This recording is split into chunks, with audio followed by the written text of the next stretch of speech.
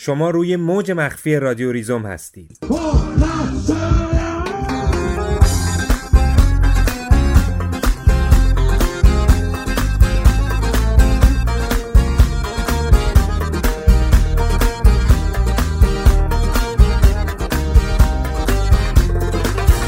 در برنامه 14 رادیو ریزوم با شما از تواب‌های عصر جدید خواهیم گفت.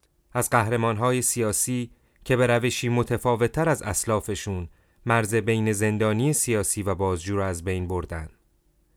با شما از گفتاری خواهیم گفت که در اون هر شکلی از مقاومت به عنوان نوعی از خشونت نفی و طرد میشه و قهرمان‌های سیاسیش از توبه و اعلام انزجار، از مبارزه زیر فشار شکنجه زدایی می کنند.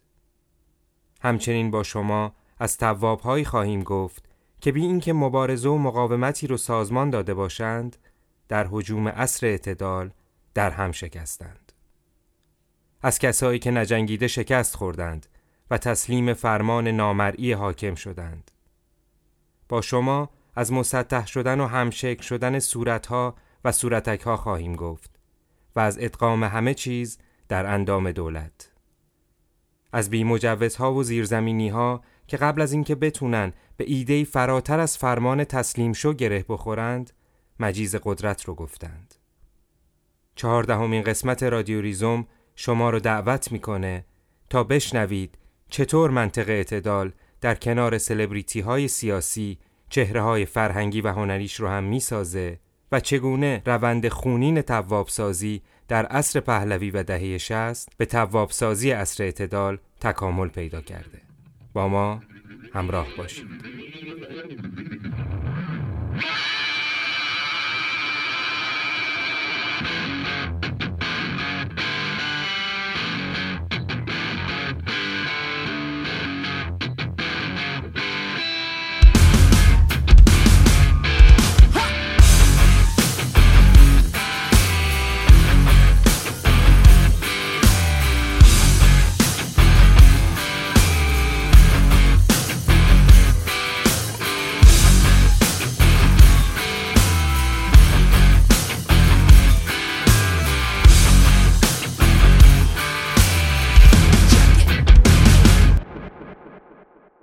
گفتن یا نوشتن از توبه و تواب ورود به محدوده خطرناکی است. به یک دلیل مهم: دهه خونین 60 تصویر متفاوتی از ضعف و مقاومت در برابر شکنجه در حافظه جمعی ما به جا گذاشته است. اما از طرف دیگر سرکوب خشونت‌آمیز پلیسی نه محدود به ایران بوده و نه حتی در ایران محدود به دوران طلایی امام.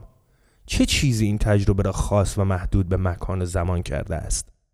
به دوران تاریخ معاصر ایران که برگردیم، میتوان از آوار ندامتنامه‌های زندانیان توده‌ای بعد از کودتای 28 مرداد و بعد از شروع اعدام‌ها، از دهه 40 و تب تند سازمان انقلابی با پرویز نیکخواه، سیاوش پارسانژاد، فیروز فولادی و کوروش لاشایی تا جنبش مسلحانه در دهه 50 احمد رضا کریمی، وحید افراخته و نادمین دادگاه معروف گل سرخی دانشیان، مریم اتحادیه، شکوه میرزادگی، منوچهر سلیمی مقدم، از ندامتنامه تا همکاری‌های گسترده تا حتی استخدام در سیستم را بارها و بارها تکرار کرد.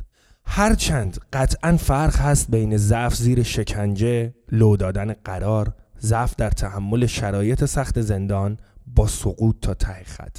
فرق هست بین ندامتنامه نوشتن روشنفکران یا ورزشکارانی که با جنبش مسلحانه سمپاتی داشتند با آواری که مثلا وحید افراخته از مسئولین سازمان مجاهدین میملام بر سر این جنبش خراب کرد. با این وجود میتوان نقطه تمرکز را بر این نامها گذاشت: از ضعف‌هاشان، از جاه طلبی‌هایشان، قدرت طلبی‌ها یا تزلزل آرمان‌هایشان گفت. اما این نام‌ها حواس ما را از توجه به نقطه ثقل اصلی منحرف نمی‌کند. بگذارید به نام‌ها برگردیم. از میان همه این اسامی یک نام، وحید افراخته، تنها کسی بود که پیش از انقلاب با وجود سقوطی غریب و غیر قابل باور باز هم جلوی جوخه اعدام ایستاد. چه تفاوتی بین افراخته و پرویز نیکخواه بود؟ نیکخواهی که با وجود گذراندن نیمی از دوران محکومیت به ناگاه وا داد و تا معاونت تلویزیون هم پیش رفت، در مقایسه با افراخته‌ای که تأثیرات ضربه‌اش به جنبش مسلحانه و به طریق اولا نقشش در خوشخدمتی به سیستم بیشتر از نیکخواه نباشد کمتر هم نبود، قربانی نقشش در ترور مستشارهای امریکایی شد. این اتفاق تصادفی یا ناشی از بدشانسی افراخته هم اگر باشد، افشا کننده یک تفاوت مهم بین سرکوب در پیش و پس از انقلاب هست. تفاوتی که نقطه ثقل را در آن باید جست: نقش سیستم تواب ساز. سیستم سرکوب آریامهری برای مهار بارقه انقلابی تمام توان پلیسش را به کار گرفت. کشت، شکنجه کرد، زندانی کرد و تمام اینها رو به جامعه، چون جامعه باید غیر از سرکوب مستقیم هر از چندی مصاحبه تلویزیونی، ندامتنامه و گروه سپاس اعلی حضرت‌ها را میدید تا این بارقه بدل به شرر نشود. و همین برای نمایش جزیره ثبات همایونی کفایت میکرد. پس هرچه چهره شاخصتر، امواج مهار شده بهتر. هرچه چهره جاه طلبتر، تلألؤ قلب رؤوف شاهنشاه آریامهر بیشتر. بیش از این نیازی نبود. همین که طاعون مبارزه مصری نشد، بیماری مهار شده است.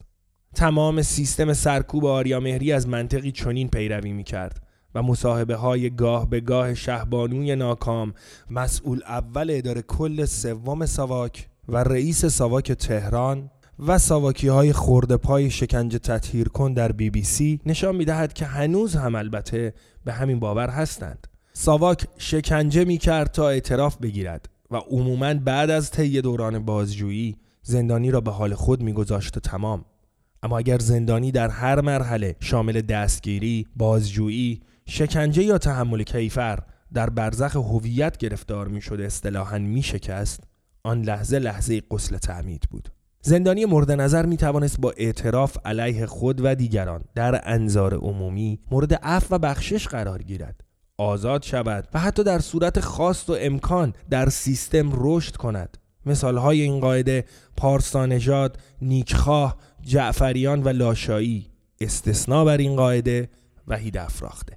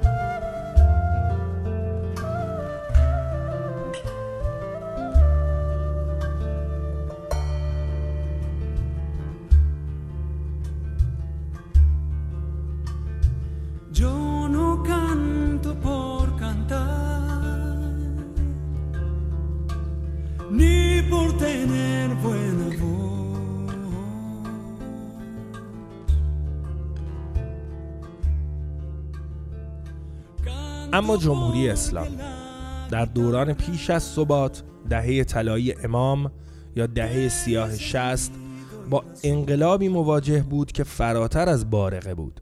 آتشفشان سرریز کرده بود و باید کنترل میشد. راه حلش شکستن مقاومت جامعه‌ای بود پر از انرژی آزاد شده از انقلاب.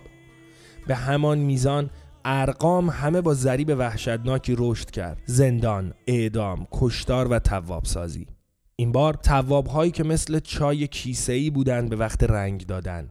در گشت‌های خیابانی پاسداران، کوکلسکلان‌های نقاب پوش که میان صف زندانیان تازه دستگیر شده به شکار مشغول بودند، پدیده‌های بازجو تواب یا تیر خلاص زن تواب. صف توابان خواهان اعزام به جبهه، صف نماز توابان در حسینیه‌ها، مصاحبه‌های تلویزیونی متعدد در نوبت پخش، اعترافات علیه خود، دیگری، همه. تکثیر افراخته به صدها برابر و تلخی بالاتر از این نیست که بیشتر این کیسه شدگان به وقت تاریخ انقضا یک به یک تفاله چای شدن آونگ بر سر دارها. از حسین روحانی تا صادق قطبزاده، از آیت الله شریعت مداری تا احسان طبری، داستان مهدی پرتوی، هوشنگ اسدی و محمد رضا شریفی نیا و مسعود فراستی ها بماند تا وقت دیگر. فرق بزرگ این دو دوره در اینجا بود. در این سالهای بعد از انقلاب زندانی در بسیاری از موارد با ضعف زیر شکنجه یا حتی تحقیر خود در برابر دیگران کارش پایان نمی‌یافت. هر بار خلوص توبهش مورد آزمایش بیشتر قرار می گرفت و به طرق گوناگون و تا سرحد. زندانی دستگیر شده زود در می یافت که النجات فی صدق و این صدق با ضعف زیر شکنجه شروع می شد، اما پس از گذر از دالان اعتراف به اطلاعات زنده وارد مسیر دیگری می شد. اعتراف فقط هویت سیاسی دستگیر شده را هدف نمی گرفت. تمام هویتی که بود زندانی را می ساخت باید خورد می شد و این مسیری بود که نه تا پایان بازجویی که تا پایان آخرین روز زندان و محکومیت ادامه داشت. از اعتراف علیه خود و دیگری، شرکت در دستگیری دیگران، شرکت در بازجویی، شرکت در جوخه اعدام، تیر خلاص زدن، خبرچینی تا سخنرانی برای زندانیان دیگر، شرکت در میز گرد، مصاحبه تلویزیونی و تعهد عدم فعالیت در هنگام آزادی. کابوس شکستن و بریدن همیشه و در هر دوره همراه زندانی بود. با این وجود چه بسیار انسان‌هایی که ضعف زیر شکنجه طاقت فرسا را با مقاومت دوران زندان جبران کردند و البته انسان‌هایی در هم شکسته‌ای که در هر لایه این جنگ تن به تن شکستند اما تن به هر منجلابی ندادند. در این دوزخ روی زمین زندانیانی بودند که پذیرفتند در مصاحبه و میزگرد تلویزیونی شرکت کنند تا زودتر اعدام شوند و از رنج شکنجه رهایی پیدا کنند. و اینجا همان جایی است که مرز مقاومت و ضعف مخدوش می شود، چرا که بسیاری از توابان سرشناس زندان در فاصله زمستان 63 تا تابستان 64 اعدام شدند. استثناء دیگر وحید افراخته نیست. اینجا اگر توابی جایگاهی مثل عبدالله شهبازی یا مسعود فراستی و محمد رضا شریفی نیا در سیستم پیدا کند و فرصتی برای رشد، استثنایی است بر قاعده. اما من نکته اینجا باید بگم، بلخص در این جرایم ضد انقلابی خوشبختانه انگیزه‌ای برای وکلا وجود نداره که از این آقایون بیان دفاع بکنن، چون بالاخره یه مقدار باید اعتقاد داشته باشه به حرکت مسلحانه علیه نظام تا وکالت از یک متهمی رو به عهده بگیره. در همین موقع‌ها و ساعت حدود 5:30 اومدن من گفتن که یه خانم مجاهدی توی اتاق هست میگه لاجوردی منو شکنجه کرده، برو ببین چی میگه. من اومدم و در زدم و رفتم تو اتاق. گفتم خانم منو میشناسی؟ گفت که بله میشناسم، تو لاجوردی هستی. گفتم خب من کجا تو رو زدم؟ من تو رو شکنجه کردم. گفت آره تو منو شکنجه کردی. گفتم چجوری شکنجه کردم؟ گفت تو منو زدی. گفتم که خانم درست فکر کن ببین واقعا من بودم تو رو زدم یا لاجوردی؟ گفت نه لاجوردی بود منو زد. گفتم که ببین لاجوردی الان اینجاست، میرم لاجوردی رو میارم روبرو میکنیم.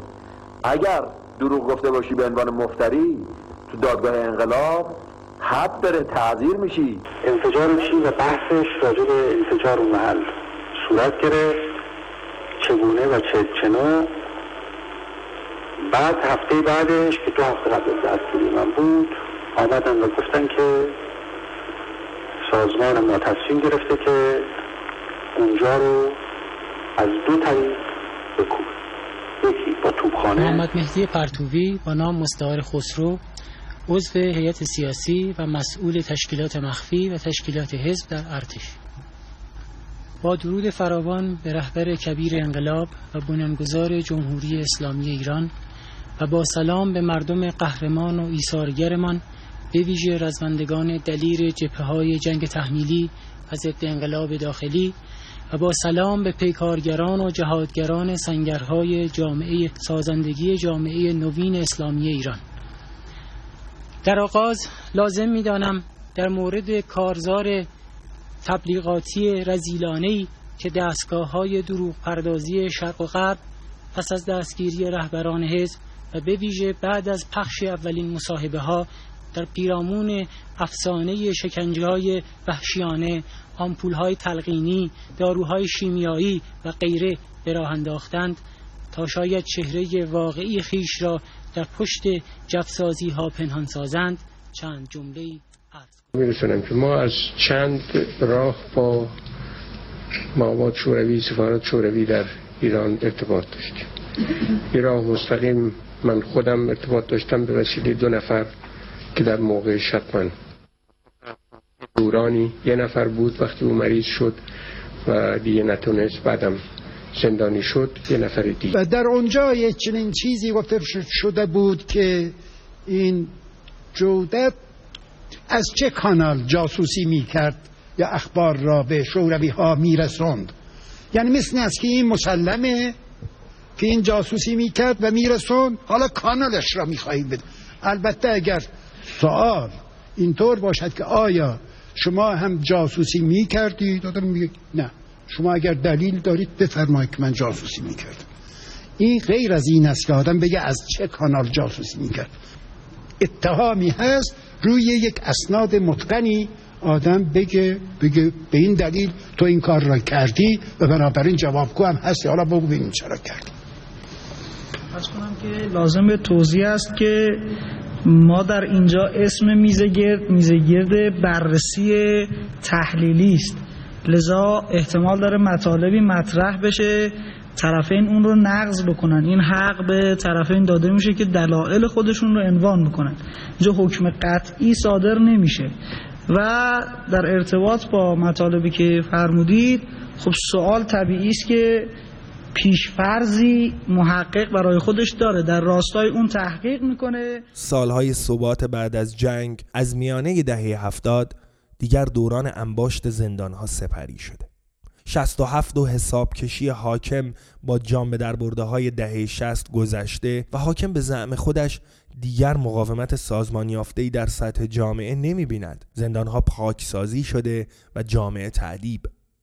از اینجا کشتیبان را سیاستی دیگر می‌باید. وضعیت بازگشت به شرایط پیش از انقلاب را اقتضا می‌کند. بازگشت به اعتراف علیه خود رو به جامعه که هر از گاهی بارقه‌های جوانه می‌زند. از 78 تا 88 تمامی این سالها سیستم بازگشتی به مسیرهای امتحان پس داده دارد. هر جا مقاومتی حول کسی یا جریانی شکل می‌گیرد، دستگیری، دادگاه، شکنجه و زندان و در بعضی مواقع هم زنجیره‌ای از قتل‌ها برای زدودن گره‌های بوروکراتیک. دادگاه کرباسچی، عبدالله نوری، مصاحبه تلویزیونی علی افشاری و اتفاقاتی از این نوع همه برای درمان پیش از وقوع بود.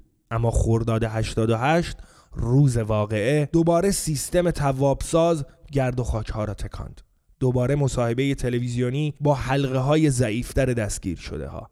اطریانفر، ابتهی و حجاریان. دوباره دادگاه های گروهی به سبک دادگاه گل سرخی و دانشیان. بهزاد نبوی، چریک پیر اصلاحات، محسن امینزاده و مصطفی تاجزاده، آبروی اصلاحات، همه ساکت با چهره‌های در هم شکسته. قرار بود نمایی از شکستن چهره‌های مقاوم جنبش اصلاحات باشند. مقاومت در سکوت، نه در زیر ضرب گرفتن صلاحیت دادگاه قاضی صلواتی، نه در دفاع حقوقی و نه در دفاع ایدئولوژیک. طنز تلخ تاریخ اینجاست که چپ‌های حکومتی دیروز و اصلاح طلبان امروز بر بخشی از نمای تاریک دیروزشان اصلاً تأکیدی ندارند. مسئولیت‌های امنیتی. بهزاد نبوی، چریک پیر، معاونت امنیتی نخست وزیر رجایی در تابستان سیاه 60. سعید حجاریان و تأسیس وزارت اطلاعات به جای سازمان اطلاعات در دهه خونین 60. از تفاوت محسن سازگارای اعلامیه 10 ماده‌ای دادستانی برای خلع سلاح گروه‌های مسلح تا سازگارای زندانی و اپوزیسیون. تفاوتی به اندازه محسن مخملباف توبه نصوح و بایکوت تا نوبت عاشقی و سکس و فلسفه. تفاوتی به اندازه تأسیس نهاد توابساز تا قربانیش.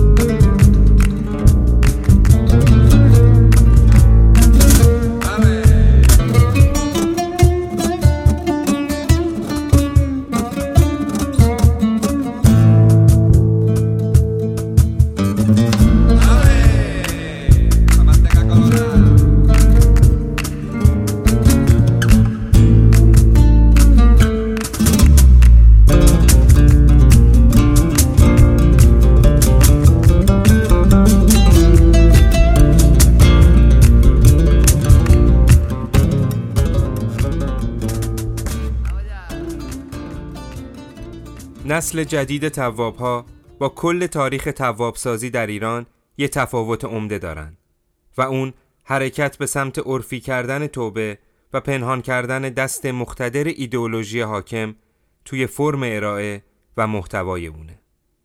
این البته جدا از حرکت کلیت حکومت ایران به سمت عرفی شدن نیست. البته تا اونجایی که ساختار جمهوری اسلامی اجازه بده. عرفی شدن چارچوب حاکمیت به این معنا که سیاست سرکوب در بسیاری از موارد با سیاست مدیریت و هدایت جایگزین شده. حالا در ایران راست نئولیبرال طرفدار آمریکا که به طور همزمان طرفدار فقه سنتی شیعه و منطق عصر اعتداله و چپ مارکسیست سکولار که به طور همزمان نگران امنیت ملی و تحکیم جمهوری اسلامی و صد البته طرفدار منطق اعتداله فعالیت قانونی دارند. تفاوت آشکاری با فعالیت‌های دومین دوره ریاست جمهوری محمد خاتمی و اولین دوره ریاست جمهوری احمدی نژاد که نیروهای بیرون از چارچوب ایدئولوژی حاکم فعالیت علنی داشتند. سرکوب سنگین دوران احمدی نژاد در واقع مقدمه تبدیل فعالیت علنی به فعالیت قانونی هم بود. پروسه طولانی به خدمت گرفتن و به انقیاد درآوردنی که البته مقدمات جدی اون در عصر همون احمدی نژاد آغاز شد. به این معنا نسل جدید تواب‌ها علاوه بر چیزی که تا الان شنیدیم یک ربط روشن دیگه‌ای هم به کلیت وضع موجود دارند. فرم و محتوای ارائه اونها به شکل متناقضی هم در خدمت پنهان کردن دست مقتدر ایدئولوژی حاکمه و هم نشانه روشن وسیع‌تر شدن نقاط تحت حکمرانی ایدئولوژی حاکم. نسل جدید تواب‌ها قرار نیست از عمل خودشون در گذشته یا از چیزی که بهش فکر می‌کردن یا از ایده‌ای که بهش باور داشتن ابراز براءت کنن و اون عمل یا ایده خائنانه رو افشا کنن. کار اصلی و مشترک همه اونها اینه که بالکل بزنن زیر همه چیز و اعلام کنن که هرگز ایده‌ای نداشتن و عملی هم انجام ندادن. در واقع هرچه در گذشته در مورد اونها وجود داشته تنها سوء برداشتی بوده که متاسفانه تا به امروز کسی متوجه اون نشده و حالا لازمه که شخص شخیص تواب تصویر واقعی خودش در اون گذشته شوم رو نشون بده تا تصویر جدیدی که حالا ارائه میکنه در تداوم اون تصویر قدیمی قرار بگیره، نه منقطع از اون تصویر قدیمی و نشانه بازگشت. در واقع نسل جدید تواب‌ها بناست اینطور وانمود کنن که اساساً بازگشتی در کار نیست، بلکه از ابتدا در حال طی طریق بودن و همینی بودن که هستن. شیفتگان حاکم که تنها فرصتی برای ابراز این شیفتگی پیدا نکرده بودن و حالا فرصتش رو به دست آوردن.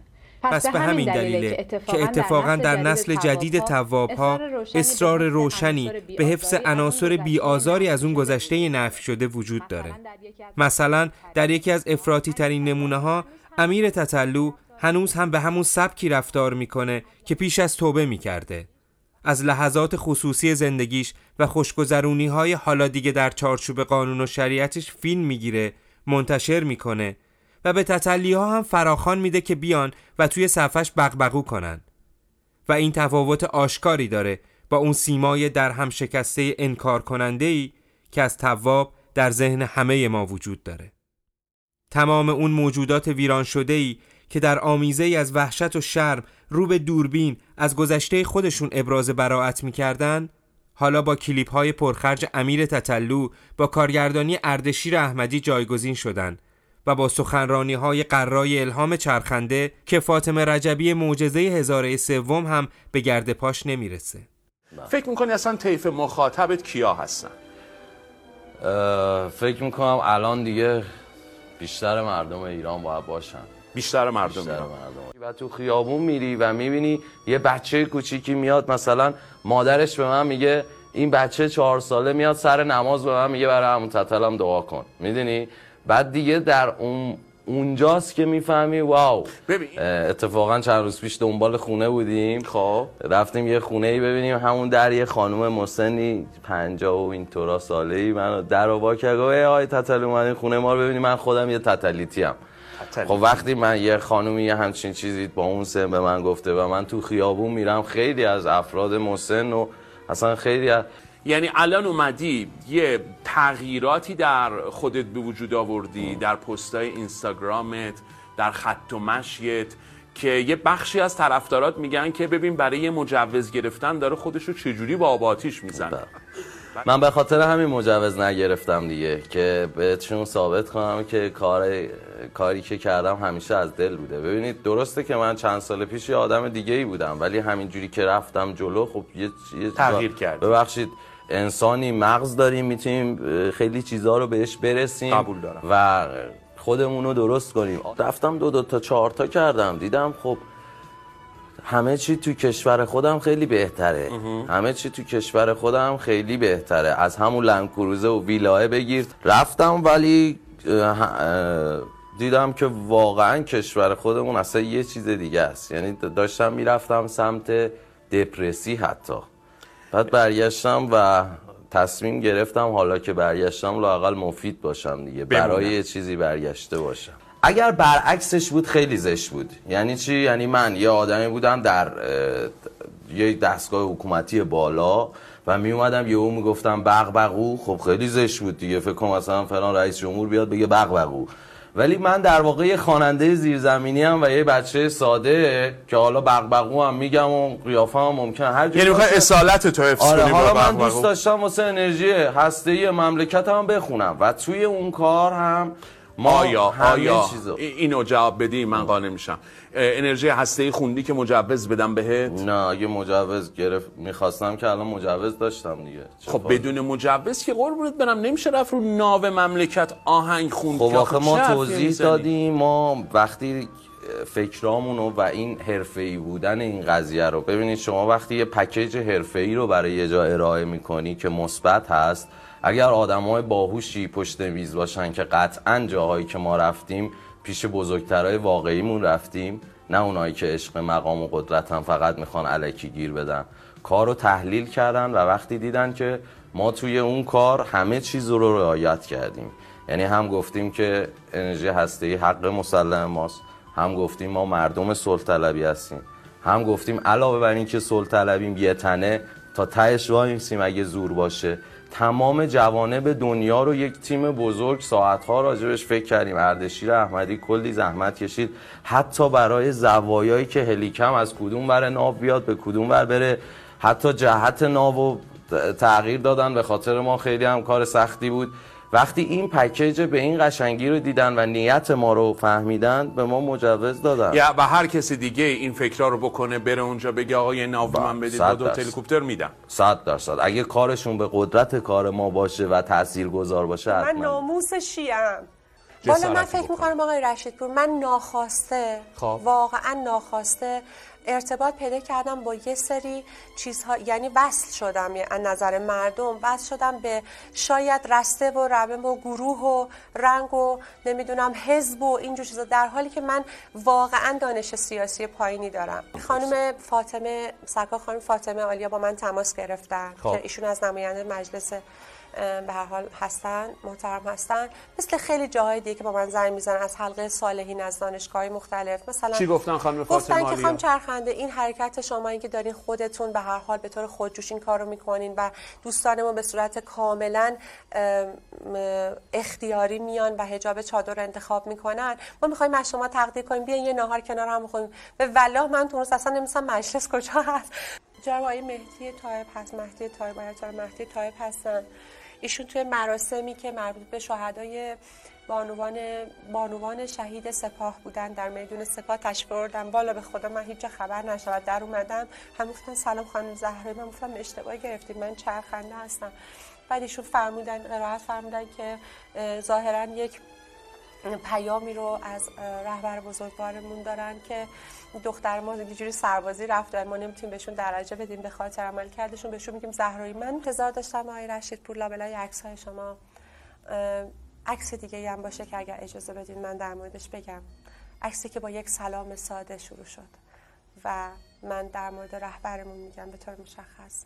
اصلا وارد حوزه بحث در اون رابطه نشد، ولی شما میتونید بفرمایید. بله، بنده حقیر در مورد رهبر بزرگوارمون یک جمله بگم.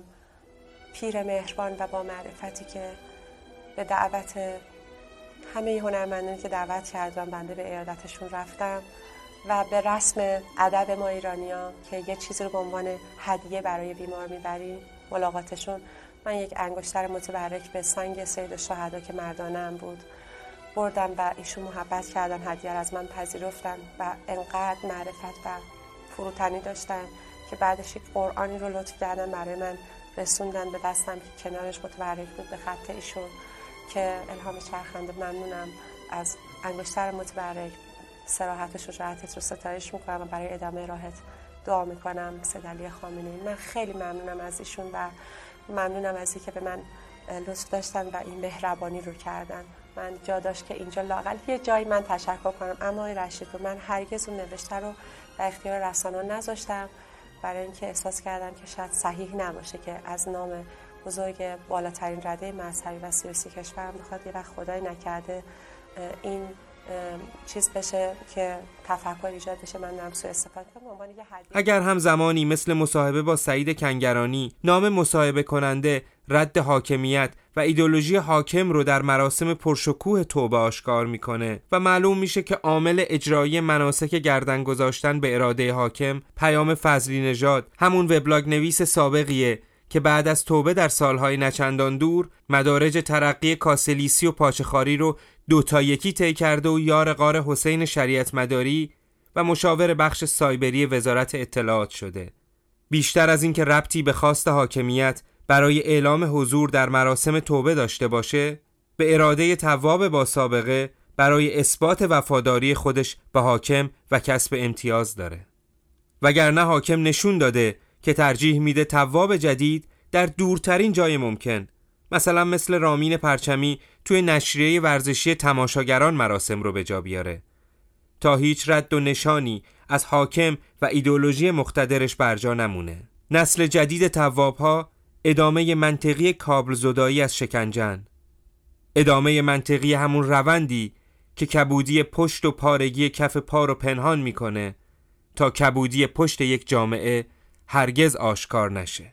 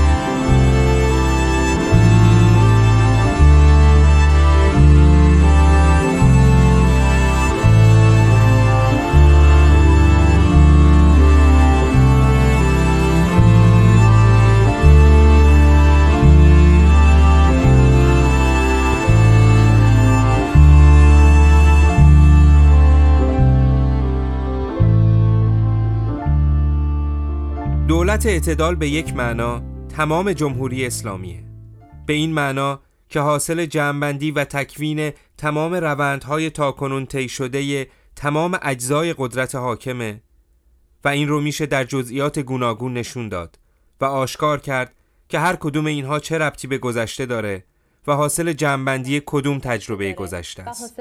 مثلا سخنرانی‌ها و اظهار نظرهای روحانی در مورد آزادی‌ها و لزوم رعایت قانون و جلوگیری از افراطی‌گری‌ها خیلی شبیه همین سخنرانی‌ها و همین اظهار نظرها در دوره ریاست جمهوری محمد خاتمیه، اما با یک تفاوت عمده. این سخنرانی‌ها و اظهار نظرها با احضار و بازداشت ده‌ها روزنامه‌نگار و فعال سیاسی و اجتماعی اتفاقاً عمدتاً طرفدار دولت توسط وزارت اطلاعات و تهدید مهربانانه و محترمانه اونها تکمیل میشه. یه چیزی توی این مایه ها که ما خواستیم شما رو ببینیم که بگیم صلاحتون رو میخوایم و بهتر مراقب باشین، چون اگه دست از پا خطا کنین اون وقت اون نامهربونای اونوری میزنن دهنتون رو سرویس میکنن. تمام این رفتار به ظاهر متناقض اما در واقع مکمل هم حاصل جمع‌بندی دوران خاتمی و دولت اصلاحاته، یعنی دورانی که برای چند سال مدیریت امنیتی جامعه مختل شد و سرانجام با سرکوب خونین جنبش دانشجویی و توقیف روزنامه‌ها و روزنامه نگارا و تازه با چند سال بگیر و ببند سرانجام جامعه سرکش دوباره به انقیاد در اومد. حالا اصلا از همون اولش حواسشون هست که چیزی در جایی تکون نخوره و حرفای رئیس جمهور غیر از مجذوب نگه داشتن پوپولیستی طبقه متوسط کارکرد دیگه‌ای نداشته باشه و کسی فکر نکنه خبریه. با توجه به مشکل تکلم متهم و خود ایشان هم دفاعات در چند صفحه مکتوب کرده و محول کردن به آقای سعید شریعتی، از آقای شریعتی خواسته میشه که در جایگاه قرار بگیره و مطالب قرائت کنه. من هم در این انتخابات با ارائه تحلیل‌های ناسواب مرتکب خطاهای سهمگین شدم که از آنها تبری می‌جویم، چون قطعاً مورد رضای محبوب عالمیان نیست و موجب ندامت است. من به خاطر این تحلیل‌های ناسواب که مبنای بسیاری از اعمال نادرست قرار گرفته از ملت عزیز ایران عذرخواهی می‌کنم. دوستان مطلعند که من از ابتدای تأسیس حزب مشارکت عضو شورای مرکزی آن بودم و در کنگره 11 این حزب نیز عضویت داشتم و شاید یکی از مراجع فکری و نظریه پردازان این حزب به شمار بروم. تقلب از یک زمانی اسم رمز شورش در ایران شد، یعنی به جای اینکه تقلب به عنوان یک نگاه کاملا فنی در انتخابات باشه تبدیل شد به اسم رمز یک نوع شورشی که توی اون سازماندهی آرا وجود داشت، توی اون فعال شدن نیروها وجود داشت، لشکرسازی برای تقلب وجود داشت در حالی که تقلب لشکرسازی احتیاج نداشت. تمرین پهن شدن مردم توی خیابونها برای اولین بار در ایران شکل گرفت. 13 میلیون هم رای دهندگانی داشتیم که با موسیقی رای را آفریدن. در بسیاری از حوزه‌های انتخابی که این 7-8 نفر معتمد میشنن که رأی مردم رو میگیرن، هم طرفدار احمدی نژاد، موسوی، نمیدونم کروبی، رضایی توش بوده. خود اینا نوعی پوشش تقاطع اطلاعاتی داره و اجازه گفتن که یه قرصایی دادن به آقای عطریانفر و آقای ابطحی، البته از قول ایشون هم گفته بودن که آدمو میبره تو هپروت بعد این حرفا رو میزنه. درسته یا نه آقای ابطحی؟ این قرصا واقعا وجود داره که از جار و جنجال و هیاهوی دنیا آدم دور میفته و خلاص این حرفا رو میزنه، چون واقعا واسه بعضی عجیب بود. من امروز نزدیک ظهر شنیدم که یک همچه بحثی مطرح شده. خب این بحث واقعا حالا علاوه بر این که توهینی به هم فهم مردم بود، هم توهینی به ما بود، به خاطر اینکه ما جدی‌ترین مباحثی که تو ذهن من، لااقل خودم جدی‌ترین مباحثی که تو ذهنم بود راجع به مسائل سیاسی کشور، وضعیت فعلی کشور، نوع نگاه هم به مسئله تقلب و اتفاقاتی که بعد از انتخابات افتاد، آسیب‌هایی که کشور دید و اینا همش استدلال‌های کاملا روشنی بود که از طرف من ارائه می‌شد اونجا. این استدلال‌های روشن رو من اتفاقا قبل از زندان هم بحث‌های از اینها رو مطرح کرده بودم، به خصوص چون من دیدگاه نسبت به مهندس موسوی از قبل از زندان. یکی از دلایل پیشرفتن و کارکرد داشتن توابسازی به سبک جدید هم گفتاریه که در دوران اصلاحات توی روزنامه‌ها و رسانه‌های اصلاح طلب رواج پیدا کرد و بعد با کوچیدن بخشی از خبرنگارا و روزنامه‌نگارای مستخدم در این رسانه‌ها که پرورش یافته همین گفتار بودن به خارج از کشور و استخدام اونها در رسانه‌های فارسی زبان خارج از کشور تقریباً از تمام رسانه‌ها انعکاس پیدا کرد و تکرار شد. گفتاری که در اون هر شکلی از مقاومت به عنوان نوعی از خشونت نفی و طرد شد و البته بسیاری از رهبران اصلاح طلب هر بار که بازداشت شدن به صورت کامل نشون دادن که عدم مقاومت و تسلیم در برابر بازجو یعنی چه، از عباس عبدی تا سعید حجاریان، از محمد عطریانفر تا محمد علی ابطحی. مهمترین دستاورد اونها این بود که از توبه و اعلام انزجار زدایی کردند چنین بود که هر چند نمونه‌هایی هم در میون آنها وجود داشتند که توی زندان مقاومت کردند، اما حاصل کار این بود که از سوی همکیشان خودشون تقبیح می‌شدند. برای نمونه وقتی اکبر گنجی حتی از پوشیدن لباس زندان در دادگاه خودداری کرد و چندین بار اعتصاب قضا کرد، ابراهیم نووی نامه‌ای براش نوشت که توی روزنامه کیهان منتشر شد و به شدت بهش تاخت. این البته با این استدلال که نووی توی زندانه توجیه شد، اما وقتی گنجی از زندان آزاد شد و مجامع رسمی اصلاح طلبها سعی کردن فاصله شون رو باهاش حفظ کنن، نشون داد که اون نامه نووی حتی اگر در شرایط زندان نوشته شده باشه، محصول بیرودرواسی ایدئولوژی اصلاح طلبانه موجوده. به ویژه وقتی رفتار با گنجی رو مقایسه کنیم با رفتار با مثلا سعید شریعتی که نه تنها توی دادگاه توبه کرد، نه تنها اون میزگرد تلویزیونی کثیف رو به همراه سعید حجاریان اجرا کرد، بلکه بعد از آزادی از زندان هم مدتها با برادران امنیتی در ارتباط موند و خواسته های اونها رو پیش برد. ولی همچنان بعد از آزادی از زندان توی تمام مجامع اصلاح طلبها لولید و میلوله، یا محمد علی ابطحی که توی چند نوبت به شکل مبسوط لجن رو به چهره خودش و دیگران پاشید، ولی به محض آزادی دوباره توی همون مجامع رفت آمد داشت و عکس مینداخت و شیرین بازی میکرد. این روشن میکنه که مقاومت چه جایگاهی توی ایدئولوژی اصلاح طلبها داره. شاید به همین دلیله که باید گفت تواب‌های نسل جدید یکی از واقعی ترین محصولات 30 و چند سال حکمرانی جناح‌های مختلف جمهوری اسلامی هستند. کسایی که چکیده و اساره فرمان حاکم رو به اجرا گذاشتن و عملی کردن. برای زنده موندن گه بخور و نوش جان.